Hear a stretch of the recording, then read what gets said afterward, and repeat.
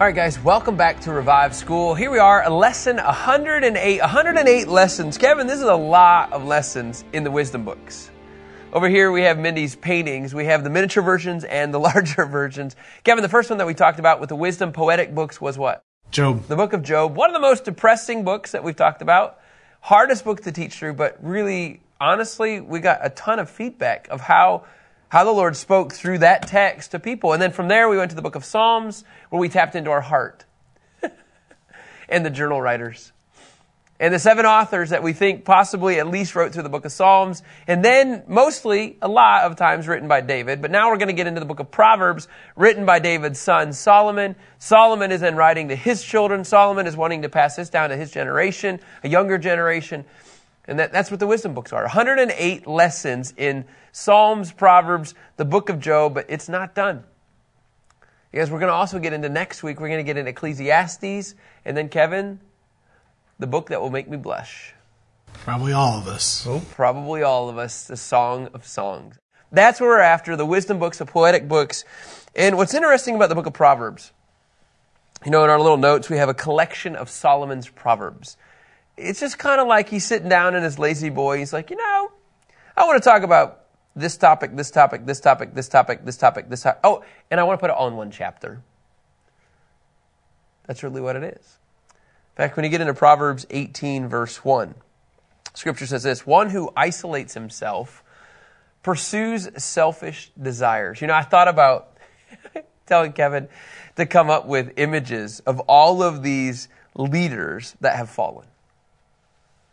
And they've fallen because, guess what? They've isolated themselves and they thought that they could get away with all of their sinful ways and pursue their selfish desires. When you isolate yourself, I would begin to say, hey, I need to remove myself from this environment because you're allowing yourself to go deeper and deeper. Now, it's a weird scenario. I just want to go there. Can you go to Genesis 13:11? I say a weird scenario because it might not be the exact example of what we're after here. But when Abraham and Lot, he's like, okay, Lot, you choose what you want. And what did he do? He chose what he thought was going to be the best. Lot chose the entire Jordan Valley for himself. Then Lot journeyed eastward and they separated from each other. Like, there's a little bit of, hey, what's best for me mentality. If you begin to isolate yourself and pursue selfish desires, I'm just going to tell you, destruction is coming. Nelson's commentary says, when you get to this point, one of the indicators is that you become intolerant of anybody who disagrees with you. So if somebody begins to challenge you, somebody begins to say, hey, I think there needs to be some correction here. If they become annoyed by you and you're never wrong and everybody else is wrong, I would just say, I would just look at this. Hey, is that becoming me? And he rebels against all sound judgment. I think this needs to change in your life. And in verse 2, then, it kind of builds. So when you begin to isolate yourself, you're against sound judgment. A fool does not delight, in verse 2, does not delight in understanding, but only wants to show off his opinions. You ever been around those people? It's just kind of like, I don't really care what you say. I don't really want your opinion. In fact, I only want to tell you what my opinion is. And when you begin to get into this compulsive talker mentality and pulling back and only sharing your opinions, it's somebody who never listens and he only pursues what he thinks is right. You guys, you're on dangerous ground. In fact, in verse 2, Nelson's commentary says, fools don't listen. They only spit and spout out their own opinions. Here's a great way of doing it. It's cheap talk. Talk is cheap. And you don't have any desire to interact with others. So what I want to do is in Proverbs, Nelson's commentary kind of gives us a way to evaluate our words when we interact with people. I want us to give us just a little bit of processing. Let me give you an example. Okay, sometimes the wisest course, okay, when interacting with somebody is just to keep quiet and just simply weigh out your thoughts, your words carefully if we intend to be helpful. So like just in this dialogue and if you go back to Proverbs 18, if you don't want to receive anything, but you only want to share something, a simple way is, can I just say, sometimes just stay quiet. Okay, so I'll just write a couple of these on here for us. Just to evaluate. Sometimes, again, remember, Proverbs, a lot of this is about our talk. So one is that when you see something and you hear something, maybe just stay quiet for a second. Just weigh out the words. In fact, can you go to Proverbs 11, verse 2? Proverbs 11:2. Says, when pride comes, disgrace follows, but with humility comes wisdom. When pride comes, disgrace follows, but with humility comes wisdom. Like when you humble yourself and you're open to what people have to say into your life, that's wisdom, you guys. But a lot of times we just want to just tell everybody what we know. Another area maybe to evaluate the worth of what we're saying is one thing is that Nelson says is we never want to talk about a confidence which we have been entrusted. Let me give you an example. Go to Proverbs 11, verse 13. Proverbs 11:13, it says this: a gossip goes around revealing a secret, but a trustworthy person keeps a confidence. In other words, like you never want to go around talking about something that somebody has given you, and then you begin to blab it. A trustworthy person keeps a confidence. And so, you know what I'm going to say again? Stay quiet. Don't be a rat fink. Yeah, don't be a rat fink. Don't be a rat fink. I don't know if that's how you spell it, but in my head, that's all how I pictured it. So, when in doubt, shh. Don't talk. I don't like this one as well. We need to know how. Let me say it a different way than this. The tone. Can I just say, watch your tone? I know we talked about this, but I'm telling you guys, these are things we got to keep working on. And again, in Proverbs, it's going to feel a little bit redundant. Stay quiet. But if you're going to talk, hey, watch your tone in what you're saying. In fact, if you go to Proverbs 15, Kevin, 1 through 2, we talked about this 2 days ago. A gentle answer turns away anger, but a harsh word stirs up wrath. Kevin, my markers! It doesn't work. The tongue of a wise makes... Kevin, just so you guys know, he's fine. The tongue of the wise makes knowledge attractive, but the mouth of fools blurts. But the mouth of fools blurts out foolishness. You're like, God, why are you such an idiot when you teach? You know, here's why. I can just tell you. Like, I believe I don't have anything newer than what anybody else has ever taught. I just know how God's wired me. I know how God has designed me, and this is just how I act. And I just think sometimes we try to act like other people. We try to be polished and try to be this way or that way. Like, if this is how the Lord wants me to communicate, I will. I always say that because I think sometimes we just got to relax and enjoy the Word of God for what it is. And so watch your tone, what you communicate. Stay quiet, watch your tone, don't be a rat fink. And then in all of this, another Delson's commentary says, we just need to watch what we say. Our mouth can get us in trouble. You know what I hear in that one? Stay quiet. When in doubt, just stay quiet. I wonder at this point if I should stop talking. And in fact, here's another one. If we give our opinion on a matter before hearing the facts, we'll tend to bring shame on ourselves. Like, oh, Kevin, I heard. And then all of a sudden I start talking about something like I don't even have a clue what I'm even talking about. But don't we do that? We act like we're the expert in all of this process. But if there's humility, we'll receive what God's saying to us because we've stayed quiet. We've watched what we're saying, and we're staying quiet. I think with today's media, We have so much access to stuff that we really don't know anything about. Yeah, all of a sudden we're experts in everything. Just stay quiet.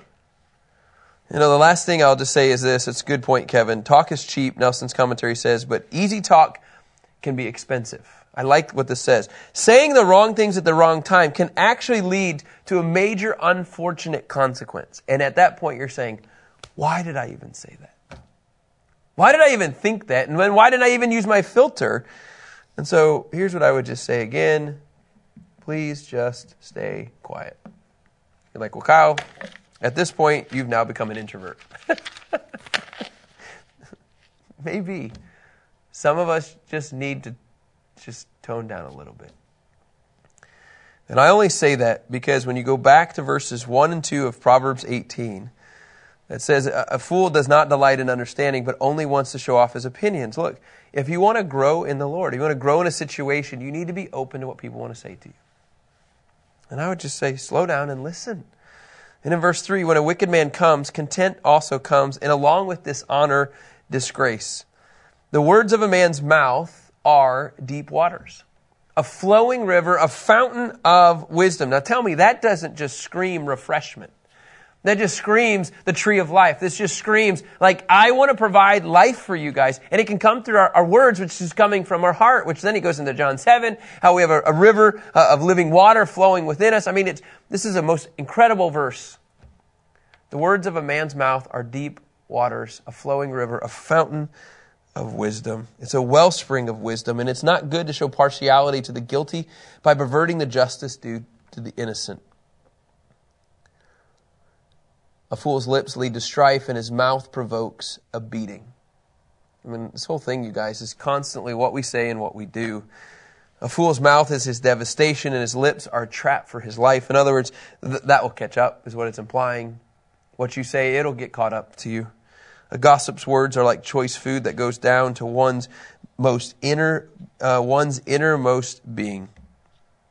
A gossip words are like choice food. Like if somebody's saying, hey, they start talking about your neighbor, you start talking about a friend, just, you know what, I don't need this in my system. And tell them no. Like, you got to have the courage to say stop.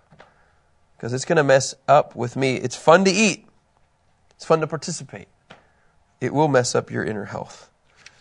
And I think that's it's a hard truth to receive. To call out somebody saying, I don't need to know anymore. But man, that's when you start walking by integrity. Scripture continues on in verse 9 of Proverbs 18. The one who is truly lazy in his work is brother to a vandal. And it says in verse 10, the name of Yahweh is a strong tower. The righteous run to it and are protected. So in verse 9, the lazy do nothing and run to nothing except destruction. Verse 10, though, if you realize that Yahweh is a strong tower, the righteous are going to be running to him. And oh, by the way, God has an amazing protection plan. Verse 11, a rich man's wealth is his fortified city. In other words, this is his little world that he's surrounding himself. And in his imagination, man, this is a high wall. Nothing can touch me. This verse right here should be thrown all over the media. In his imagination, it's like, I'm untouchable. Like, oh, by the way, do you not know how many stars I have on, in Hollywood? Do you not know how much money I've made? Do you not know I just signed one of the wealthiest contracts in sports? Whatever your context is, I don't know. In your imagination, you're more than what you really are. It says in verse 12, before his downfall, in reference to verse 11, a man's heart is proud, but humility comes before honor. Verse 13, the one who gives an answer before he listens. I mean, do you see how we're just flipping here? I mean, we're talking about staying quiet. We're talking about watching your tone. The next thing you know, we're talking about the proud and how they're building up their own thing, but they're really only building up in their own world. And oh, by the way, now we're back to verse 13, which says the one who gives an answer before he listens. So now we're back into talking. That's foolishness and disgrace for him. So just, in other words, just shut up and stop talking. Just listen. Love, listen, discern, respond. Please don't go to respond right away. Always love them. Listen to them, discern what the Spirit of God is saying, and then respond. Proverbs 18:13 is a key verse for us as we interact with anybody. The one who gives an answer before he listens, it's foolishness. And sometimes I think with sharing the gospel, I think we're so quick to tell people what they need rather than understanding their story. It says in verse 14, a man's spirit can endure sickness. This is crazy. But who can survive a broken spirit? In other words, you can overcome a sickness. Nelson says, but there's no medicine for a broken spirit. Verse 15, the mind of the discerning acquires knowledge. In other words, if you're discerning the situation, you want to know more. And the ear of the wise, they seeks it. In other words, there's a constant quest for knowledge. And in verse 16, now watch, here we go, just another topic. A gift opens doors for a man and brings him before the great. Honestly, verse 16 could be an entire message for a week. This is one of those verses that really speaks to my heart. It's one of those verses that's really, really intriguing. Let me just give you a couple things. Okay, this gift is not a bribe that we're talking about. A gift that opens a door for a man. We're not talking about bribing somebody. We're not talking about, hey, if I give this to you, can you let me in? We're not talking about that kind of mentality. We're showing you that there's power in giving and how it opens up doors for a man. I don't know how else to describe that. And once a person has then entered the door, you've given a gift, the door has been opened, the rest is up to the Lord in how God wants to use that person. Which is why I really believe, and you could say, man, this is a really weird motive to say that, Kyle. When you give, you guys, generously, it doesn't matter what it is, stocks, bonds, legacy, when you give finances, you give a car, you give like eggs to your neighbor, whatever it is. That gift gives you a window into that people group, into that heart, and then all of a sudden, you have favor with them. Are you giving because of the favor? Absolutely not. That's not the motive. I'm just saying this is the reality of what happens. When you give, your heart is now connected to these people. Those people are now connected to you, and there's something there, and now the door's been opened, and at times, when you do this, it brings you before the great.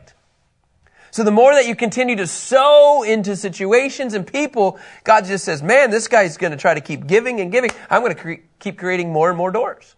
Which is why I believe those that have wealth, those that have means, and those that have been entrusted with anything that God's given them. So now we're not just talking rich or poor, we're talking everybody. God wants to use what you've been given. You're just a steward of His resources. And I actually believe He'll put you before people that no man could arrange unless you just keep giving it away. So maybe somebody even today is just processing, man, should I give? Ask the Lord, allow Him to determine your steps, and then just do it. And see what He does. See what doors open. This is not for your gain, it's for His glory. I love this verse 16. A gift opens doors for a man and brings him before the great. Now, let me give you a small illustration. Laura and I, somewhere down the road, we came across some finances. I mean, this was probably like you guys, like 8 or 9 years ago. And there was an organization in this building before us. And the Lord had really impressed upon our hearts. I mean, we were down the street 5-6 miles. Like, we weren't even thinking about, that coming to this building. It wasn't even a thought. But we blessed this organization with something. In fact, we have a little picture frame that they gave us that said, thank you. It's actually in our bathroom in our house today. I never would have thought in my wildest dreams that because my wife and I sowed into that organization, that they would then approach us, 3-4 years ago, and said, would you guys consider moving into this building? It's a great example. Literally, we provided a gift. And I don't say that to steal the reward that God wants to give us. I'm just trying to give you illustrations of how we sowed into an organization. They were downsizing. We were growing. And then literally this door opened to this building. I don't know if anybody actually knows that story. When you give a gift, it will open up doors. And who would have thought that we would be here now recording Revive School in a studio in the back? I mean, none of it. I promise you that was not on my mind. Hey, I wonder if we could move into this building. Not even a thought. But God will open up doors when you give out of the generosity from your heart. And who knows, maybe He'll even bring you before the great. Now we have a new sermon, Kevin. New topic. Let's talk. We're done talking about giving. We're done talking about talking. Kind of not. Now a little bit back. He says the first to state his case. Hey, I want to make my pitch. That was pretty good. Until somebody comes along and then cross-examines everything that you just said. Basically, they question what you're saying because at that point, you have to wonder, man, what I said was that really true? So in other words, when you first state your case, please realize that if somebody was to actually evaluate your words in what you were saying, the question is this, like what you're saying, is it really accurate? Now, here we go in verse 18, a little bit of a different topic, casting the lot and squirrels. So if you can't get along and you're talking, pull out the die, just cast some lots. Literally, it separates powerful opponents, and it just kind of closes the deal. Proverbs 18 says, if you have an issue, tails. Well, I lost, you win, done. Scripture says, cast lots. That's crazy to me. Verse 19. Well, let's go on to another topic, shall we? An offended, I feel like this is like sitting at the dinner table and like everybody's like, okay, my turn to talk. And they're all different. Well, here we go again. Verse 19. An offended brother is harder to reach than a fortified city. And quarrels are like the bars of a fortress. In other words, man, when there's an offense with a family member, it's really hard to overcome. So watch what you say. In verse 20, from the fruit of his mouth, a man's stomach is satisfied. He is filled with the product of his lips. Here's where I want to go. Verse 21. Life and death are in the power of the tongue, and those who love it will eat its fruit. Oh, I feel like all I do is talk about talking. Like, watch what you say. Life and death are in the power of the tongue. All right, here's a little trivia for you, Rich. An average American speaks 700 times a day. True or false? False. That's true. This is from Robert Berger, B-U-R-G-E, okay, and Edmund Ade. Okay, these two guys, even if you cut the 700 times in half, 350 times a day you're talking, even if you cut that in half, 175 times a day, Tom in his mind, he's like, I don't think I've even hit that limit yet today. Like, how many times? Are you sure you said 700? Times. Not words, but just times you're talking. An average American speaks 700 times a day. The average man speaks 7,000 words a day. The average woman, 20,000 words a day. I think your research is false. Okay, well, that's fine. It depends on your research. You think you talk that many times a day? Either way, no way I talk that many times a day. That's my point. Well, it doesn't matter. Here's the point. Like, have you had, I don't know, maybe they're coming at this angle, even if you had 175 dialogues that day, I don't know if you have that many. 700 times average dialogue. So if you take it that way, that's a lot. And my point is this, like, how many things do you do outside of talking that many times in one day? Like, it's pretty important. Like, talking, what we say is basically, like, that's all we do. Like, it's the most of something that we probably do, is the point. And so I want to encourage us, and I like this word here, is that we're supposed to glorify the Lord with our body. And that includes the tongue. So gossip, man, that can crush families. Harsh words, I don't even want to say this one. Sarcasm, I really like sarcasm. The interesting thought behind this, I think, for me when I read this verse is, if I put this thought in my head before I had a conversation, how would that conversation differ? But I honestly... Okay, look at this. Matthew 12:36. Okay, this should freak us out. I think, me. Okay, I'll just go with me for a second. Okay, Matthew 12, verse 36, it says this. This is Jesus. I tell you that on the day of judgment, people will have to account for every careless word they speak.